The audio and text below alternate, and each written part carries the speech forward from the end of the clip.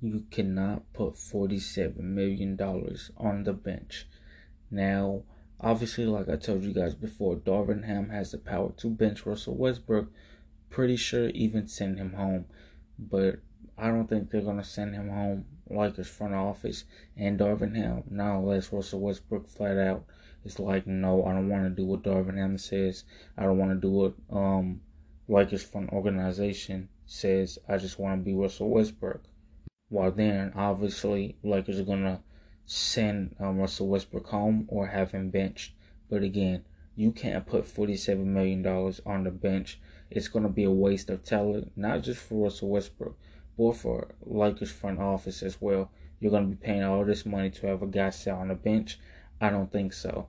But again, Darvin Ham, I feel like, is not going to play with the roster this season. He's going to hold everybody accountable, and he's going to do everything he has to do.